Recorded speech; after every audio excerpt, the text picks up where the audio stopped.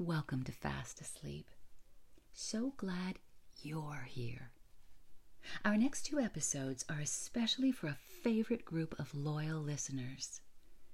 Now imagine it's breathtakingly beautiful New Zealand.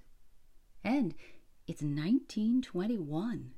And Katherine Mansfield, her pen name, a born and raised New Zealander, has just finished this class-conscious short story.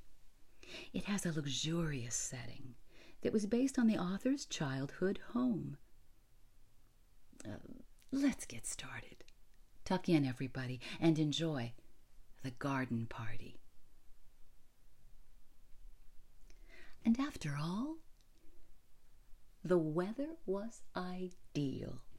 They could not have had a more perfect day for a garden party if they had ordered it.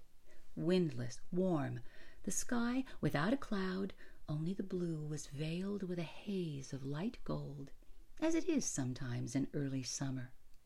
The gardener had been up since dawn, mowing the lawns and sweeping them until the grass and the dark flat rosettes where the daisy plants had been seemed to shine.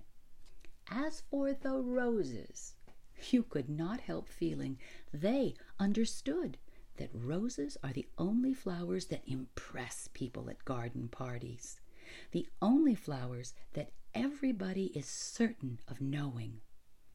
Hundreds, yes, literally hundreds, had come out in a single night. The green bushes bowed down as though they had been visited by archangels. Breakfast was not yet over before the men came to put up the marquee. "Oh, where do you want the marquee put, Mother?" "Oh, now, my dear child, it is no use asking me. I'm determined to leave everything to you children this year. Forget I am your mother. Treat me as an honored guest." But Meg could not possibly go and supervise the men. She had washed her hair before breakfast, and she sat drinking her coffee in a green turban with a dark wet curl stamped on each cheek. Josie, the butterfly, always came down in a silk petticoat and a kimono jacket. "You'll have to go, Laura. You are the artistic one." Away Laura flew, still holding her piece of bread and butter. It's so delicious to have an excuse for eating out of doors. And besides, she loved having to arrange things. She always felt she could do it so much better than anybody else. 4 men in their shirt sleeves stood grouped together on the garden path.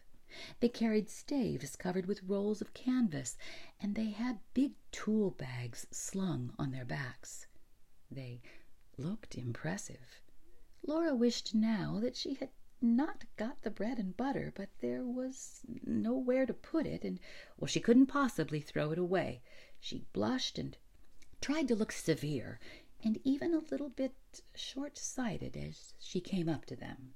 "Good morning," she said, copying her mother's voice, but, well, that sounded so fearfully affected that she was ashamed and stammered like a little girl. "Oh, have you come, is it about the marquee?" "That's right, miss," said the tallest of the men, a lanky, freckled fellow, and he shifted his tool bag, knocked back his straw hat, and smiled down at her. "That's about it." His smile was so easy, so friendly, that Laura recovered. What nice eyes he had, small, but such a dark blue. And now she looked at the others, and they were smiling too. "Cheer up, we won't bite," their smiles seemed to say. How very nice workmen were. And what a beautiful morning. She mustn't mention the morning.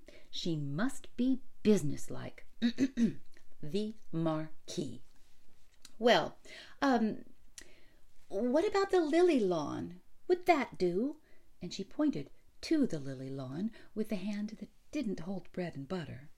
They turned, they stared in the direction.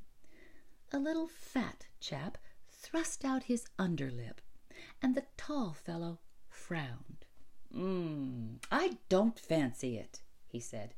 "Not conspicuous enough. You see, with a thing like a marquee," and he turned to Laura in his easy way, "you want to put it somewhere where it'll give you a bang slap in the eye, if you follow me."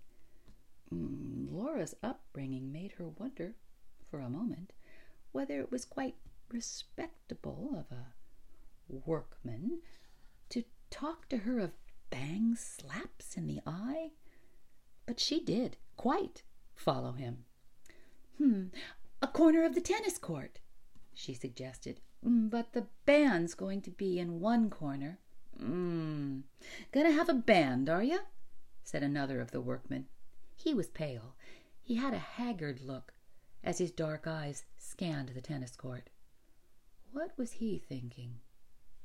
"Only a very small band," said Laura gently.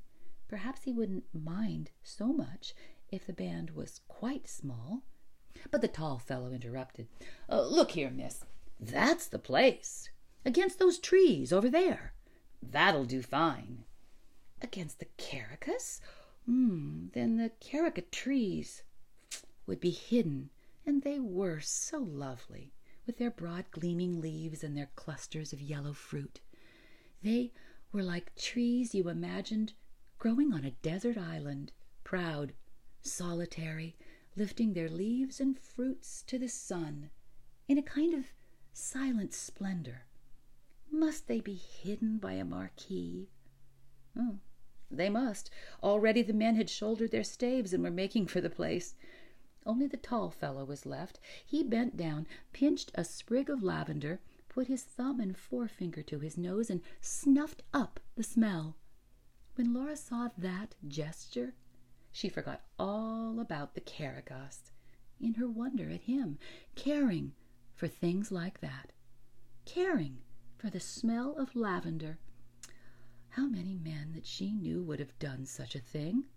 Oh, well, how extraordinarily nice workmen were, she thought.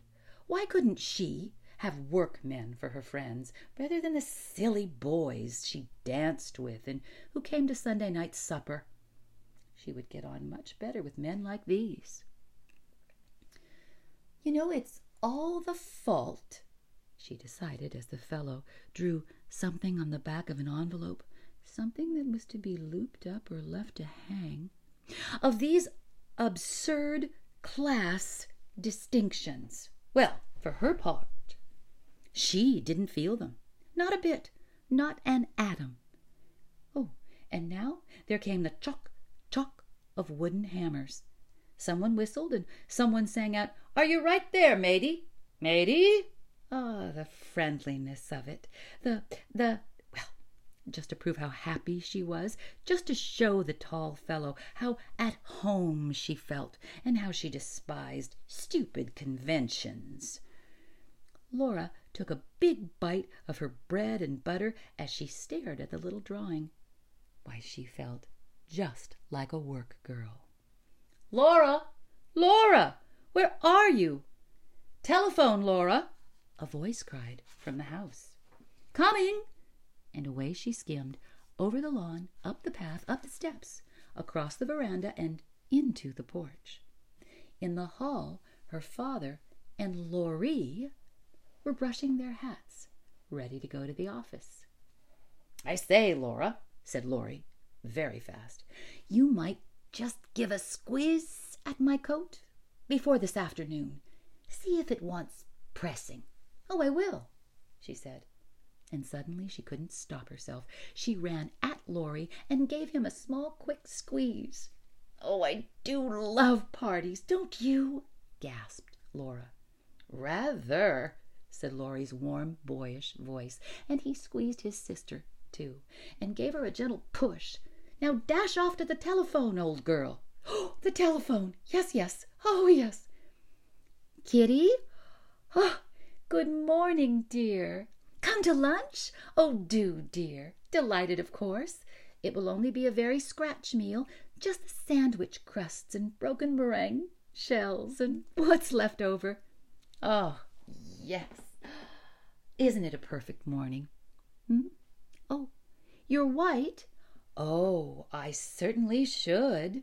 Oh, one moment, hold the line. Mother's calling. And Laura sat back. What, Mother? I can't hear. Mrs. Sheridan's voice floated down the stairs. Tell her to wear that sweet hat she had on last Sunday. Oh, Mother says you're to wear that sweet hat you had on last Sunday. Hmm? Yes. Good. 1 o'clock. Bye-bye. Laura put back the receiver, flung her arms over her head, took a deep breath, stretched, and let them fall. Ah, she sighed. And the moment after the sigh, she sat up quickly. She was still, listening. All the doors in the house seemed to be open. The house was alive, with soft, quick steps and running voices. The green baize door, baize as a coarse fabric, that led to the kitchen regions, swung open and shut with a muffled thud. And now there came a long, chuckling, absurd sound. Oh, it was the heavy piano being moved on its stiff casters. But the air, if you stopped to notice, was the air always like this? Little faint winds were playing chase, in at the tops of the windows, out at the doors. And there were 2 tiny spots of sun, one on the ink pot, one on the silver photograph frame. And playing, too, darling little spots, especially the one on the ink pot lid. It was quite warm, a warm little silver star. Oh, she could have kissed it. The front doorbell pealed, and there sounded the rustle of Sadie's print skirt on the stairs. A man's voice murmured. Sadie answered, careless, "Oh, I'm sure I don't know." "Wait, I'll ask Mrs. Sheridan." "What is it, Sadie?" Laura came into the hall. "It's the florist, Miss Laura." And it was indeed. There, just inside the door, stood a wide, shallow tray full of pots of pink lilies. No other kind. Nothing but lilies. Canna lilies, big pink flowers, wide open, radiant, almost frighteningly alive, on bright crimson stems. Oh, Sadie," said Laura, and the sound was like a little moan. She crouched down as if to warm herself at that blaze of lilies. She felt they were in her fingers, on her lips, growing in her breast. "Oh, it's a mistake," she said faintly. "Nobody ever ordered so many. Sadie, go and find Mother." But at that moment Mrs. Sheridan joined them. "It's quite all right," she said calmly. "Yes, I ordered them. Aren't they lovely?" She pressed Laura's arm. "I was passing the shop yesterday, and I saw them in the window, and I suddenly thought, well, for once in my life I shall have enough canna lilies. The garden party will be a good excuse." "But I thought you said you didn't mean to interfere," said Laura. Sadie had gone. The florist man was still outside at his van. She put her arm round her mother's neck, and gently, very gently, she bit her mother's ear. "My darling child, you wouldn't like a logical mother, would you? Oh, don't do that. Oh, here's the man." He carried more lilies, still another whole tray. "Bank them up, would you, just inside the door on both sides of the porch, please," said Mrs. Sheridan. "Don't you agree, Laura?" "Oh, I do, Mother."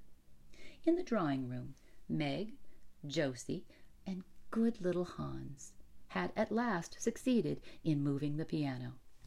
"Now, if we put this Chesterfield against the wall and move everything out of the room except the chairs, don't you think?" "Quite." "Hans, move these tables into the smoking room and bring a sweeper to take these marks off the carpet. In one moment, Hans."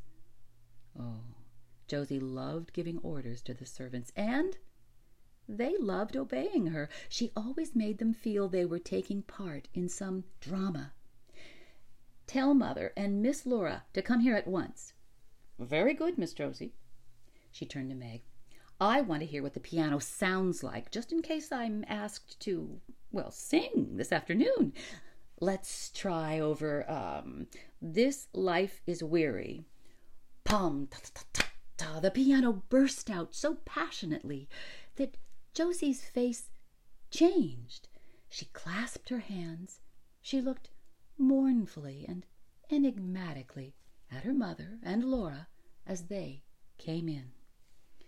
"This life is weary, a tear, a sigh, a love that changes.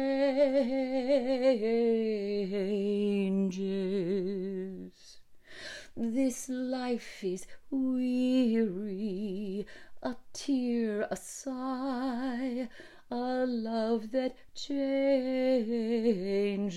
and then goodbye." But at the word goodbye, and although the piano sounded more desperate than ever, her face broke into a brilliant, dreadfully unsympathetic smile. "Aren't I in good voice, Mummy?" she beamed. "This life is weary, hope to die, a dream awakening." But now, Sadie interrupted. "What is it, Sadie?"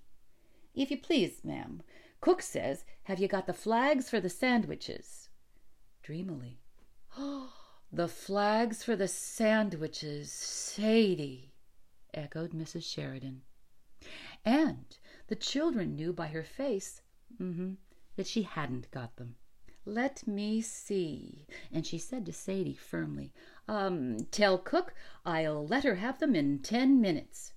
Sadie went. "Oh, now, Laura," said her mother quickly, "come with me into the smoking room. I've got the names somewhere on the back of an envelope. Oh, you'll have to write them out for me. Meg, go upstairs this minute and take that wet thing off your head. Josie, run and finish dressing this instant. Do you hear me, children, or I shall have to tell your father when he comes home tonight. Oh, and Josie, pacify Cook if you do go into the kitchen, will you? I'm terrified of her this morning." Well, the envelope was found, at last, behind the dining-room clock, though how it had got there, Mrs. Sheridan could not imagine. "Now, one of you children must have stolen it out of my bag, because I remember vividly." Oh, here we are. Cream cheese and lemon curd. Have you done that? Yes. Okay. Egg and... Mrs. Sheridan held the envelope away from her. "Well, it looks like mice. Oh, it can't be mice, can it?" "It's olive, pet," said Laura, looking over her shoulder. "Oh, yes, of course, olive. What a horrible combination it sounds. Egg and olive." They were finished at last, and Laura took them off to the kitchen. She found Josie there, pacifying the cook, who did not look at all terrifying. "I have never seen such exquisite sandwiches," said Josie's rapturous voice. "How many kinds did you say there were, Cook? 15? 15, Miss Josie. Well, Cook, I congratulate you." Cook swept up crusts with the long sandwich knife and smiled broadly. "Godverse has come," announced Sadie, issuing out of the pantry. She had seen the man pass the window. That meant the cream puffs had come. Godverse were famous for their cream puffs. Nobody ever thought of making them at home. "Bring them in and put them on the table, my girl," ordered Cook. Sadie brought them in and went back to the door. Of course, Laura and Josie were far too grown up to really care about such things. All the same, they couldn't help agreeing that the puffs looked very attractive. Very. Cook began arranging them, shaking off the extra icing sugar. "Don't they carry one back to all one's parties?" said Laura.